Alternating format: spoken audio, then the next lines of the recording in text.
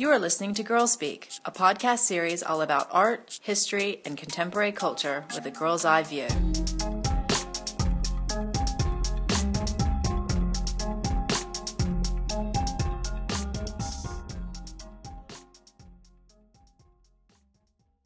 Hi everyone, welcome to episode 94 of Girl Speak, Girls in the Slave Trade. I'm Elizabeth Boyle, a junior girl with Girl Museum. Thanks for tuning in, downloading, or streaming us today. Girl Speak is produced by Girl Museum, the first and only museum in the world dedicated to celebrating girlhood. Girl Museum explores the art, history, and culture of girls around the world, in the past and present. All of our programs are volunteer-run and supported by listeners like you. Visit us on the web at www.girlmuseum.org. Historically, the most vulnerable populations in any given community are those that are marginalized. Social status can be determined by a number of factors, including, but not limited to, one's family, race, gender, wealth, and occupation. With that in mind, who could be more vulnerable than those individuals ripped from their homes and forced into enslavement in a foreign country? 210 years ago, the United States abolished one of its most shameful legacies, the slave trade. While abolished in 1808, the effects of the slave trade are felt even today. The journey from Africa to the Americas was dangerous for both men and women. However, women were outnumbered by men 2-1, as slave traders preferred to buy men. There is little information regarding the unique struggles of female slaves' journey from Africa. There have been various accounts written after the abolition of the slave trade in the United States, but most of these refer to girls' and women's daily lives as slaves rather than the journey into slavery. Overall, nearly 12 million Africans crossed the Atlantic to the Americas during transatlantic slavery. Around 20 to 25 of these captives, nearly 3 million, are believed to have been children. Used on plantations in the United States, Latin America, and the Caribbean, most slaves were originally from tribes in West Africa. They were captured as prisoners of war or simply kidnapped in order to be sold. Often, those captured were children, snatched while working or playing on the outskirts of their homes. Others were sold into slavery in order to repay debts or crimes committed by relatives, or as a result of severe famines and droughts. In fact, during 1784, the number of slaves sold was 3 times the amount from the previous year, due to a major drought in West Central Africa. What happened in the days, weeks, and months after is nearly unimaginable. Now under the control of strange men who spoke strange tongues, young girls destined to be slaves could little imagine the horrors of being kept locked up and then boarded onto an overcrowded, often filthy ship. Chained below decks, most slaves were transported across the Atlantic without ever seeing the waves or smelling the salty fresh air. Disease and filth were rampant. For young girls, they may have been let on deck to play, but most were so traumatized that even the thought of enjoying the journey was far from their minds. Oftentimes, they were naked and branded with the symbol of the trading company, the first sign that they were not human beings, but property. Girls and young women were likely disoriented when they first arrived in the Americas. Not only were they outsiders, stripped of their identity through an absence of their culture, language, and family in a process called social death, but they were also suddenly stripped of their human rights. We are familiar with this story, as history has attempted to retell the horrific dehumanization that occurred as a result of the institution of slavery. Images of male slaves working in plantations to the point of death are often found in textbooks illustrating the dark past of economic prosperity during this time. However, what do we know about the women? All too often, the picture of female slaves is only painted in contrast to male slaves. In large plantations, gender roles were enforced, and women tended to have less physically demanding tasks on the plantations. Additionally, there were some women who were given more domestic tasks as house slaves. Does this mean that they had it easier? No, they had it much worse. Women, specifically young girls, started with a lower standing in society than their male counterparts. They started in a more vulnerable position and had less control over their lives.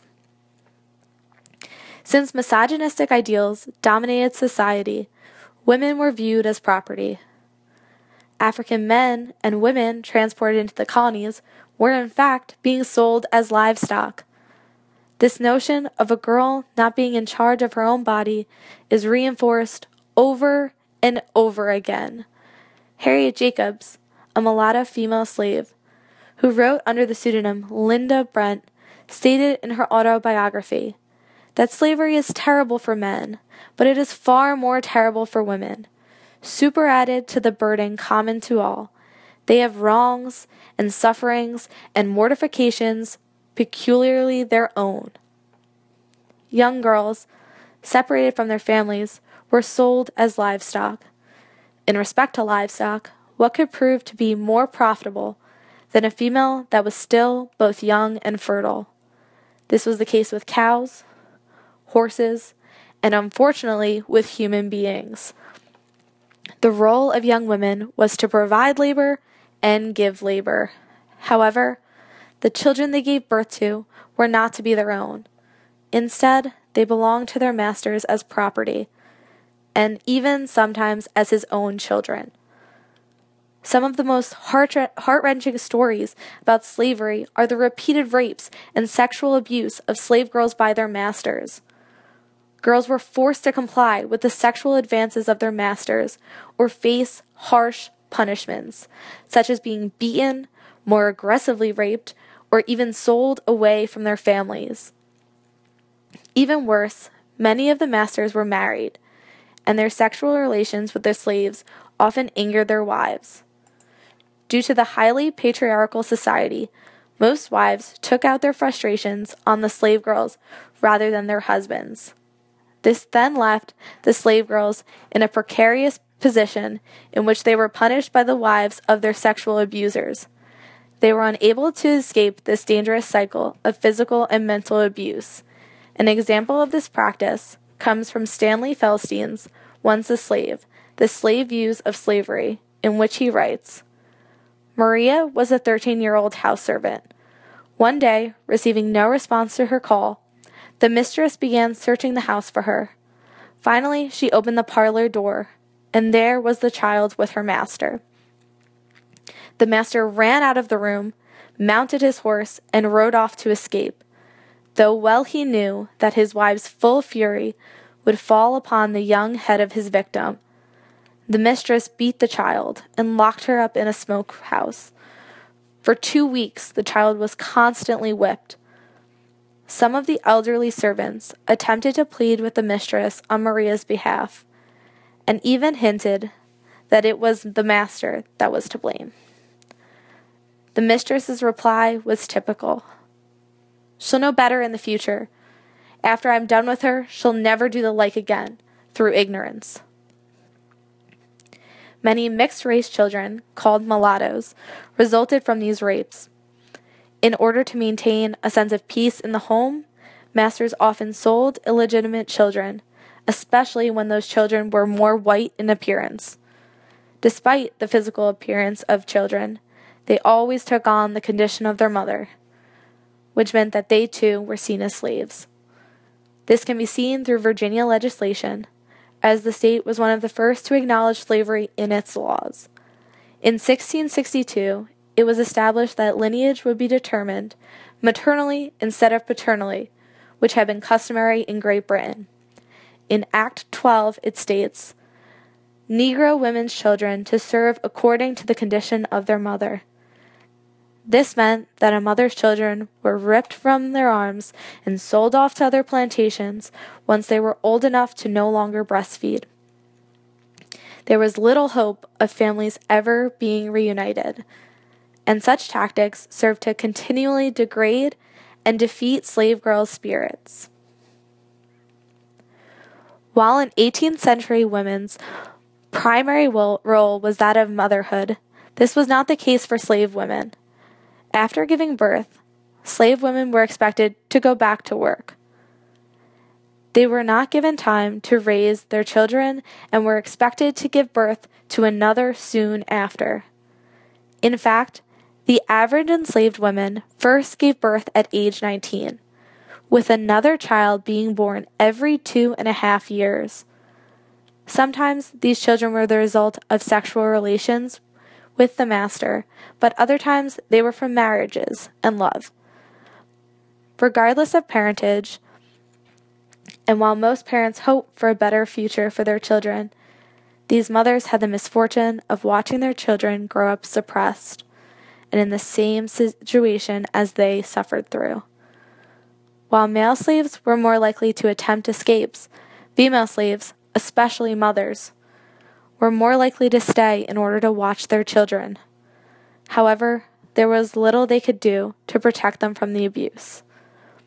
This is why some women, like Margaret Gardner, attempted to run away with their children. At age 22, Margaret decided to flee with her husband and her 4 children during the height of the Underground Railroad. They left their Kentucky plantation in January of 1856, with the first stop being Joseph Kite's house in Cincinnati. However, within hours of their arrival at Kite's home, things took a turn for the worse. Soon, they were surrounded by federal marshals and their plantation master, Archibald Gaines, who had come to capture the fugitive slaves.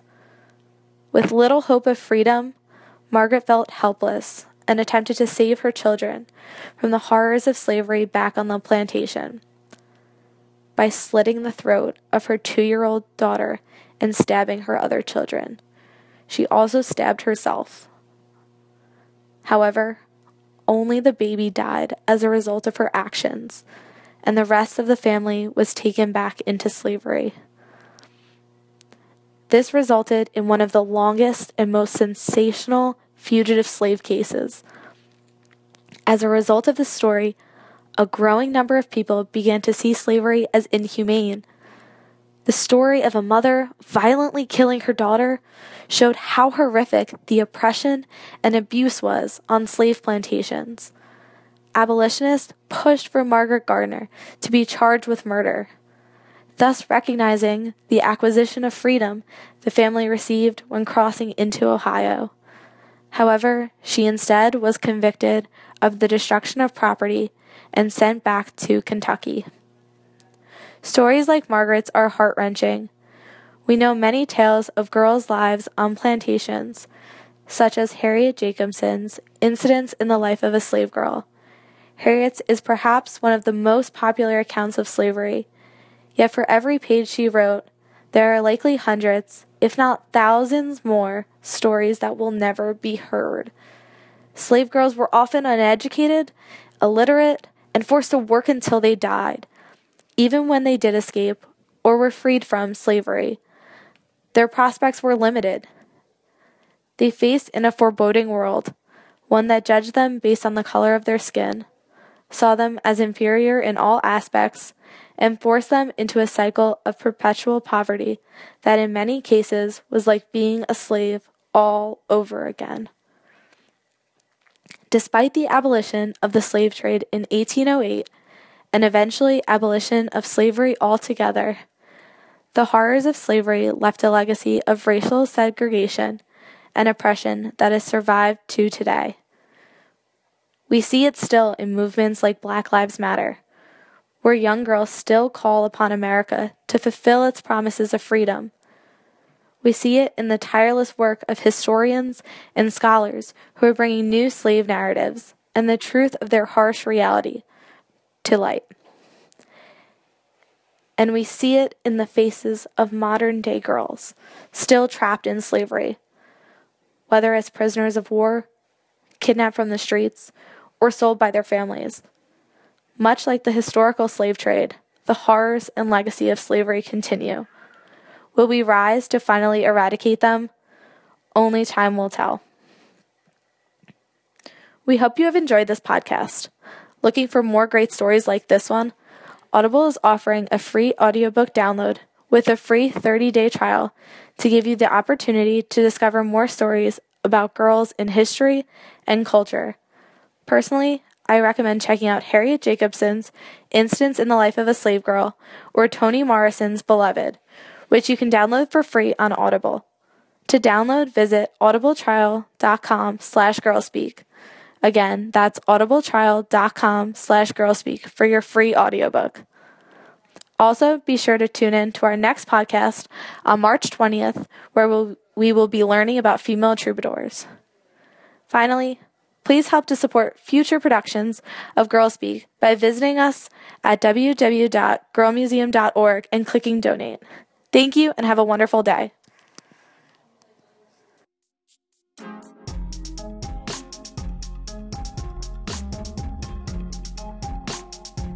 If you like hearing a fresh, girl-positive perspective on the internet, please support us with a tax-deductible donation easily made on our website.